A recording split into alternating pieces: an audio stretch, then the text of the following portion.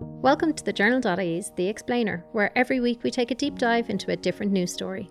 I'm Sinéad O'Carroll, and this week, why are tourists able to visit Ireland right now? It's been quite a time since we last gathered together on the Explainer podcast. Apple and Ireland have won in a European court in relation to that €13 billion. Barry Cowan was sacked as Agriculture Minister just 17 days after being appointed, so the West now has a seat at the cabinet table as Darragh Cleary now takes up that position. At the time of recording, we're still not sure what will happen to the pubs on the 20th of July. But despite all of that news, the biggest talking point over the past few days has been how and why American tourists are visiting the country. We are usually delighted to see people flock to the wild Atlantic way, showing off our beautiful shores, our wonderful mountains, and giving it the Céad Míle Fáilte. But at the moment, that is worrying to some people. It is angering others, and for others, it is just a little bit confusing. The refrain goes, how in the middle of a pandemic, when there are so many restrictions on our lives, can people come in from a country which is now the epicenter of the pandemic? To explain just that, I'm joined today by senior reporter Michelle Hennessy, who you will all recognise from the nightly briefings at the Department of Health. Michelle, you've been across all of this since the word lockdown became a huge part of our vocabulary back at the start of March. What is the state of play for the US and Ireland when it comes to travelling between the two countries? Right, so if we bring it back to March, and I know this seems like years ago now for people at this stage, but back in the second week of March, and this was around the time that we were starting to bring in restrictions in Ireland, the United States banned travel from the EU, and that was on the 11th of March. Now, on that day, we were actually excluded from that travel ban, but this was extended to Ireland and the UK 3 days later. Now, in Ireland at that time, we had about 163 cases in total, but it seems that the US decision for this was mainly based on the fact that the UK was experiencing widespread transmission. Their numbers were that week 5 times higher than the previous week. And, you know, with the free travel between the UK and the Republic of Ireland, that seemed to be a big push factor for the US in extending that to Ireland and the UK. So the US President Donald Trump has recently hinted that Europeans from countries that have low rates of infection may soon be able to travel to the US again. But it's not clear when this will happen. The EU has asked for the ban to be reconsidered. But at the moment, the United States isn't on the European Union's green list. That's the list of countries considered safe to allow people in from without imposing restrictions on them. So it may be the case that Donald Trump will decide, you know, if you're not letting our people in, we're not letting yours in. We'll just have to see how that plays out in the next couple of weeks. So at the moment, Irish people can't go to the US, and US tourists can't go to most countries in the EU, but they can come to Ireland. So how does that work? So the countries that United States citizens can't travel to, and this has been the case throughout the lockdown across Europe so far, those countries are in the Schengen area. Now, this includes most EU states, basically mainland Europe, the countries that are bordering each other. And if you're in one of those countries and you travel to another one of those countries, there aren't any passport control requirements at the border. So, you know, there's ease of travel there. Ireland is not one of those countries, and that's mainly because we don't have a direct border with any of those countries because we're an island. And we haven't had a travel ban in relation to any countries throughout our own lockdown. We do still have visa systems in place here, the same as we had before the pandemic. And for US citizens, there's a 90-day visa waiver, and that system is still in place. So, you know, at the moment, anyone who could travel here before the pandemic still can. And that wasn't really too much of an issue during our lockdown. I mean, people didn't really want to travel here, especially for a holiday during that time anyway. There was nothing to do, you couldn't go anywhere. But now that the country's starting to open back up, it is becoming appealing again for tourists to come here, and that's what we have been seeing. They are starting to come here again. So the reason that people are worried then is because the situation isn't good in the US and US people are coming here. Just to look at that situation in the US, how bad is it there right now? There have been more than 3.3 million cases across the country, which is absolutely huge. 136,000 people have died, and the number of known cases is doubling about every month. Now, people will remember that you know, New York was a particularly bad example in the early days of the pandemic, and that's one of the states where, you know, people will see a bit of stabilization. There are some places where there have been a decline in states where they did, you know, a proper full lockdown. But there are many states where they're seeing growths in rates of infection, and that's despite the fact that their lockdowns are being rolled back, and they're rolling back those lockdowns despite the fact that their numbers are growing. So examples of Texas, California, 1 in every 5 cases in the world is now coming from 3 US states. That's Florida, Texas, and California, and we have people coming into Ireland from those states. So just to go back to the differences between what's happening in the rest of the EU and Ireland, or in the Schengen area and Ireland, the EU green list, is that what the Schengen area is using to determine who can and can't go to those countries? Well, this EU green list seems to be more a kind of a guidance than an overall rule that everybody is accepting. They've decided on a list of 15 non-EU countries to reopen to, and this includes Canada, Australia, countries like Morocco, but the US, Brazil, Russia, and China are not on that list. So the countries on that list are basically considered safe to travel to and safe to allow people in from without imposing restrictions on them. But the thing about this list is that it's still ultimately down to each individual member state to decide how they apply that. Now, we haven't released our own version of this list in Ireland yet. It was promised on the 9th of July. It looks like it'll be the 20th now, or possibly later if the government here decides to delay it further than that. But it'll likely include countries from both inside and outside the EU, our own list. Currently, we're advising against non-essential travel anywhere, and we're also asking tourists not to come here for holidays. But obviously that message isn't getting through to everyone. Yeah, so tourists are actually still arriving here. What do they have to do when they arrived? Is there any rules on them, or anything that they have to carry out in order to go on their holiday? The one main requirement is that they have to fill in what's called a passenger locator form, and you have to give your details like your phone number and also the address that you'll be staying at. There is also the advice to self-isolate for 14 days, but this isn't mandatory. So it's more we're asking the tourists when they come on, would you please self-isolate for 14 days? But if they don't do it, there are no penalties for it. When it comes to the passenger locator form, Gardaí or agents for the Border Management Unit can call to check in with people who fill out the form. And there are penalties associated with providing false information, such as a fine or a short term of imprisonment. But what we know now in the last couple of months is that the check-ins on these forms haven't been great. According to a report in the Irish Examiner this week, of the more than 52,000 passengers who flew into Dublin Airport between the 1st of July and the 13th of July, only 3,500 were later called to verify the information they gave on arrival, and less than half of those people bothered to answer the phone. So not only are we only checking on a very small proportion, but only half of those are even answering to give the details, to give an update on whether they are where they said they were on the form. So the Taoiseach has recently said the government isn't happy with this level of follow-up. He recognises there's a problem with it. And he's announced plans to step up that monitoring and enforcement. This includes digitising the passenger locator form, creating a centralised database for people entering via the ports and airports, and also a call centre is to be established to check in with those people who arrive. So to really streamline it and ensure that we're contacting more people to see where they are. What are the sanctions? Because I know when you fill out those forms, when you go to other countries and you kind of worry, God, if I get caught lying on this, or I don't know what address I'm staying at, and you feel like if you fill it out incorrectly, you'll be kicked out within 3 hours. What are the sanctions on people coming here? Like, would there be any fear on people arriving in? Well, currently the only punishable offences related to this passenger locator form, you can be fined up to €2,500 or jailed for up to 6 months. And this would be if you provided false or misleading information on the form. So, providing a different name or putting down an address that you weren't actually planning to stay at. Also failing to provide an update if that information changes over the 14 days that you're being advised to quarantine. So say if you were booked into one hotel, you put down the name of that hotel and it was a Dublin one. You then moved 5 days later to a hotel in Galway, and you didn't tell agents that you had moved that address. Also, if you failed to offer sort of backup verification on the details that you provided on the form. So, proving that you had a booking in that hotel, for example, if you fail to provide that, that can be a problem. Now, you can be arrested and charged in relation to these examples. But I suppose the questions are about how much that's really being enforced.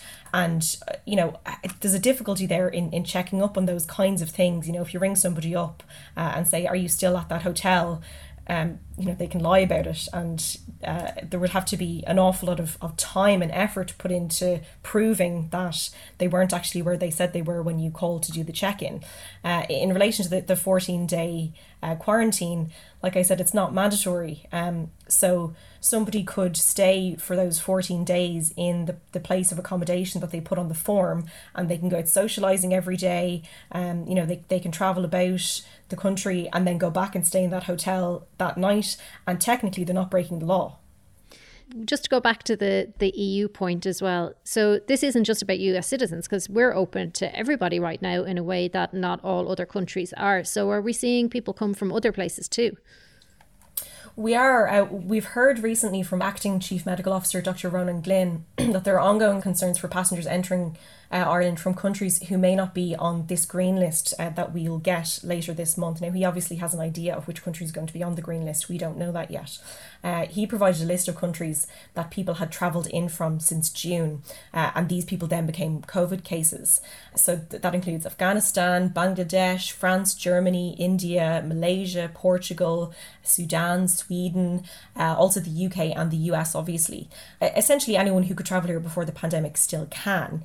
There would just be different expectations on them. So filling in the form and then being advised to self-isolate. And then we also have a situation where people can travel into Northern Ireland, could fly into Northern Ireland and then travel into the Republic. And there are no restrictions on people who do that at all. So we are talking about a quite divergent approach between different countries that we're very close to as well. So, people can fly into Ireland and get to the UK in the opposite, in a vice versa situation.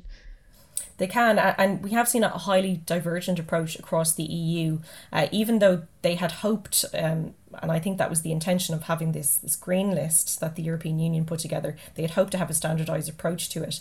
And, that might be the case going forward as countries, the numbers start to go down in countries and they start to reopen their economies. We might see, a more kind of a standardised approach across the EU. But at the moment, countries, member states can really make their own call on that and make their own decisions as regards to testing at airports, doing temperature checks at airports, placing different restrictions depending on where a person comes from. At the moment, each individual country is just going to make their own call on that.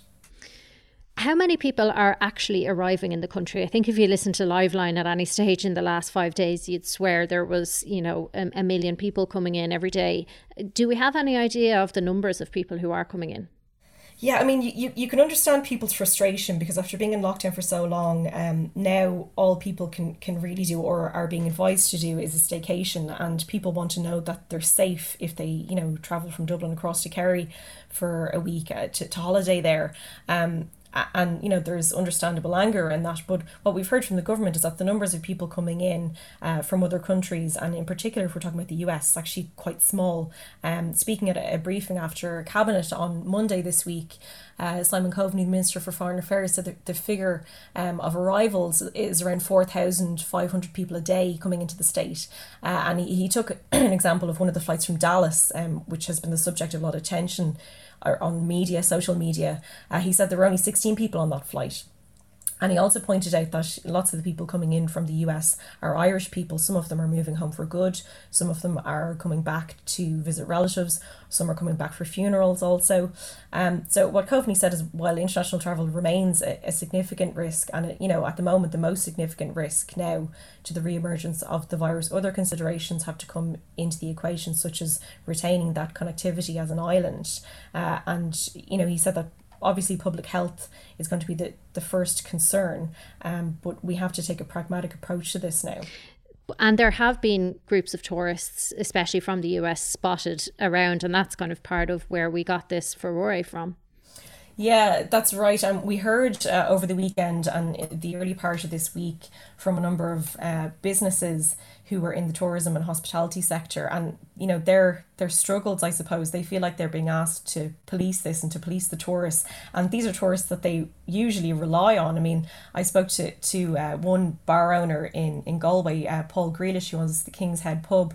And, you know, he was saying normally we'd be welcoming them in with open arms, and now we're turning people away. He had a group of American tourists of 7 people at the weekend who turned up at the front door and wanted a table, and he said his general manager was kind of nervous, suspected that they were newly arrived, that they weren't locals, and asked them for a phone number and specified preferably an Irish number. They gave an American number, and he sort of went off, came back and said, oh, I checked and we're actually all full up, we don't have a space. So, you know, what Paul said is that going forward they'll be formulating a plan on how to manage these situations. And, you know, he was very frank about it. He said people might find it insulting to be asked those questions or turned away, but if they're offended, then so be it, because, you know, my priority is protecting my staff and also the other customers who are in here.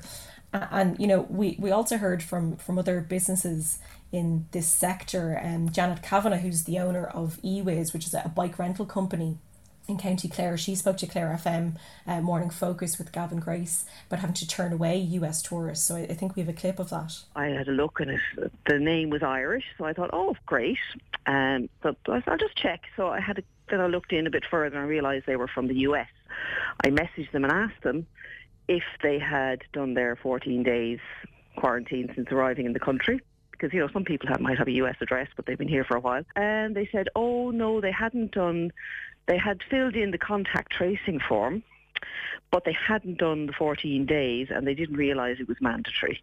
So I messaged them back and I said, according to what I'm seeing from, you know, the travel advisory people, they're saying that you must not socialise for 14 days, go to shops or anything. So as far as I'm concerned, you know, a guided bike tour isn't really on. Have you had any signs of any international tourists looking to come here in terms of your future bookings? Yes, well, for next year, maybe. Okay. But nothing for the short term, or just... No. No. And that brings back to the other point. I mean, you did the right thing here, and I hope you get the benefit from it, and I hope people will remember it. What I would be concerned about is that, you know, for very legitimate reasons, financial and otherwise, that others may just decide to take the business next time a similar group comes along, do you know? Well, yeah, I mean, but you may not know. That's the thing. At least through this booking system that I have, you can look it up and see where they're from. If they had booked it through my own online booking system, I wouldn't necessarily know. It could, and that's through no fault of your own, but that's the system that everybody is using. And yeah, so they could have turned up and then I would have been presented with the situation of, oh God, what do I do now? You know, here they are, they're from the US, they just arrived 2 days ago. What do I do? Say, go away? Michelle, you get a sense from Janet in the clip why there's a little bit of confusion around whether quarantine is mandatory or not. You know, when the people who wanted to ride bikes with her down in Clare, they had said, oh, they didn't think it was. And she said her interpretation of the travel guidance was that, you know, they shouldn't come out on the bikes. So can we just go over again exactly what the situation is with quarantine and whether that could change in the near future? Yeah, I mean, you can see where the confusion comes from, because in other countries it is mandatory, and, you know, I mean, mandatory, you have to self-isolate for the 14 days after you arrive into the country. Here, it's we ask people to, and it's public health advice and guidance. It's not a requirement. So the only thing that is a requirement here is filling in that passenger locator form when you arrive into the country.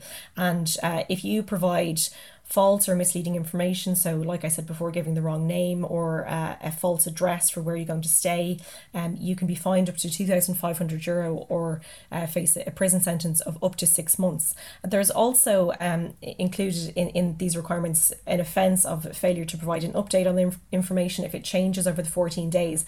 And I think this is the part people are interpreting as, you know, being enforceable as regards a 14-day mandatory quarantine. Because if somebody moves from, say, one side of the country to another and doesn't call officials and update them on that change of address, they could potentially be prosecuted for doing that. that's if it can be proven. But for example, if we take somebody who arrives into Dublin, stays in a hotel in Dublin, 5 days later decides to travel across the country and stay in a hotel in Kerry now instead, so long as they call officials and say, actually, I'm changing address, the officials might say, well, we advise against that because you really should be quarantining for 14 days. It isn't an offence if they choose to ignore that and still travel across once they've updated the information. Is there anywhere where mandatory quarantine, you've mentioned it is in other places, is there anywhere that we know it's working, or how is it working? Well, one example is New Zealand, and I think people have been very closely watching how things are being done in New Zealand. In that country, you must go immediately into a managed isolation or quarantine facility and stay there for at least 14 days. You'll have to be tested negative before you can leave and go back into the community again. There had been exemptions for people, for example, if you were travelling over for a funeral or for a person who was dying, but at the moment, those exemptions have been removed. So the way that the government in New Zealand has arranged it, you stay in a hotel, which is used as a kind of a quarantine facility. The government covers your meals and covers the cost. But, when I say that, it should be noted that the border is actually closed to almost all travellers at the moment. So it's really sort of people travelling for a critical reason, or those coming into the country as essential workers that this applies to. And then another example would be New South Wales in Australia. Now there the government is charging people from the 18th of July if you travel in, and you have to do the mandatory quarantine, which is in a hotel accommodation. So people who bought their flights before the 12th of July are excluded from those fees, but anybody from the 12th of July onwards who bought flights, so going forward, if we were to buy a flight today, those charges would apply to us. What kind of money are we talking about? We're talking about €1,800, the equivalent of €1,800 for an adult, and for a child, the equivalent of about €300. So, that would be to stay for 2 weeks in a hotel. So really, that adds an awful lot onto your holiday if you're planning to travel over there for a trip. To sit and watch Netflix in a hotel room, which I can't imagine would be exactly. Too flush with luxury.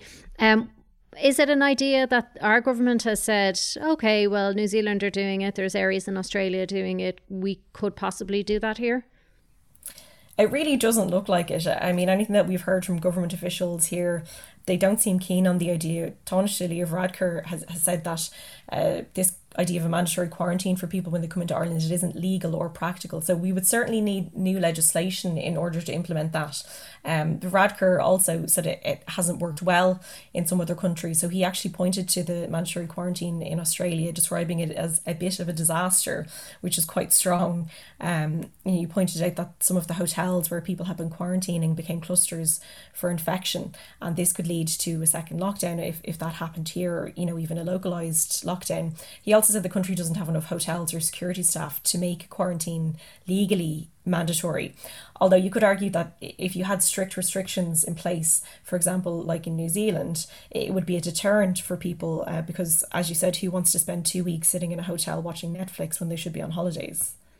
So then you kind of come to the next possible solution. Okay, well, if we're not going to make people quarantine, we can't put them in hotels for 2 weeks. Why don't we just test them when they get here? Well, it's a good question. It is something that's being considered by the Irish government, but there hasn't really been much movement or an indication that we will actually do it. They are doing it in other countries. In Thailand's main airport, they've unveiled rapid coronavirus tests, and that was at the start of this month for some overseas travellers. And this came after a 3-month ban on any foreign visitors. So business travellers, diplomats and government guests who are staying for less than 14 days are considered fast-track travellers.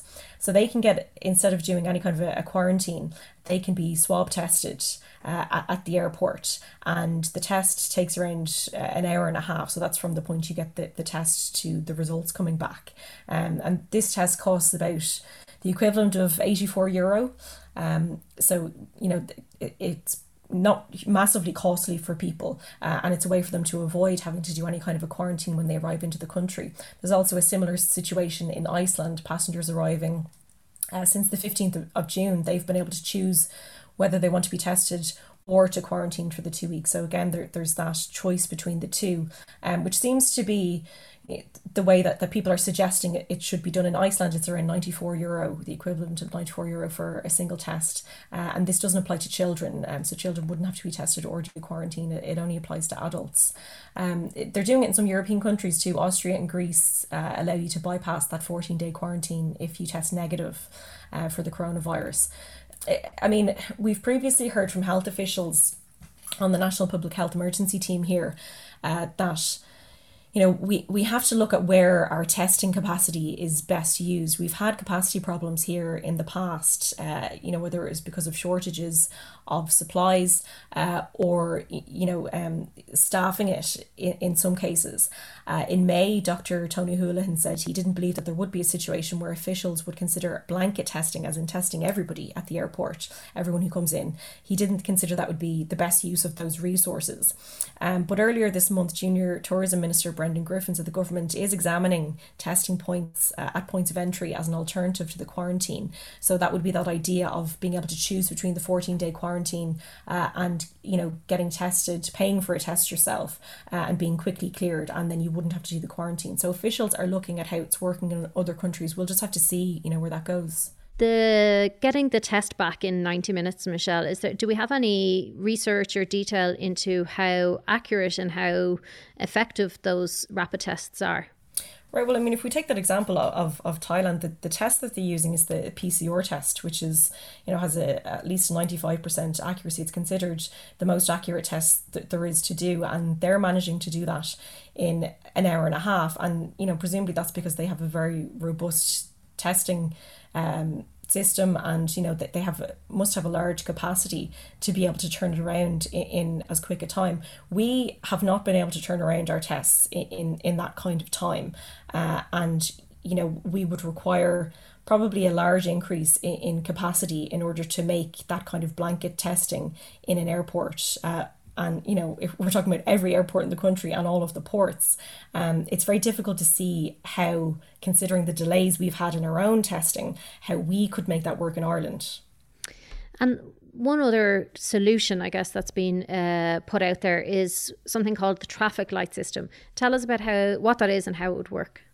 Well, there's been calls here also for what you described there, the traffic light system of, a kind of a red list as well as a green list of countries, and maybe an in-between list as well. So the red list would obviously contain countries with high rates of infection, and if you had different lists, you could have different levels of restrictions depending on where a passenger comes in from. So the green list, there would be maybe no restrictions. The in-between list, you would maybe have some minor restrictions, maybe some that we have at the moment, like a 14-day quarantine and the passenger locator form, and then the red list of countries, higher requirements.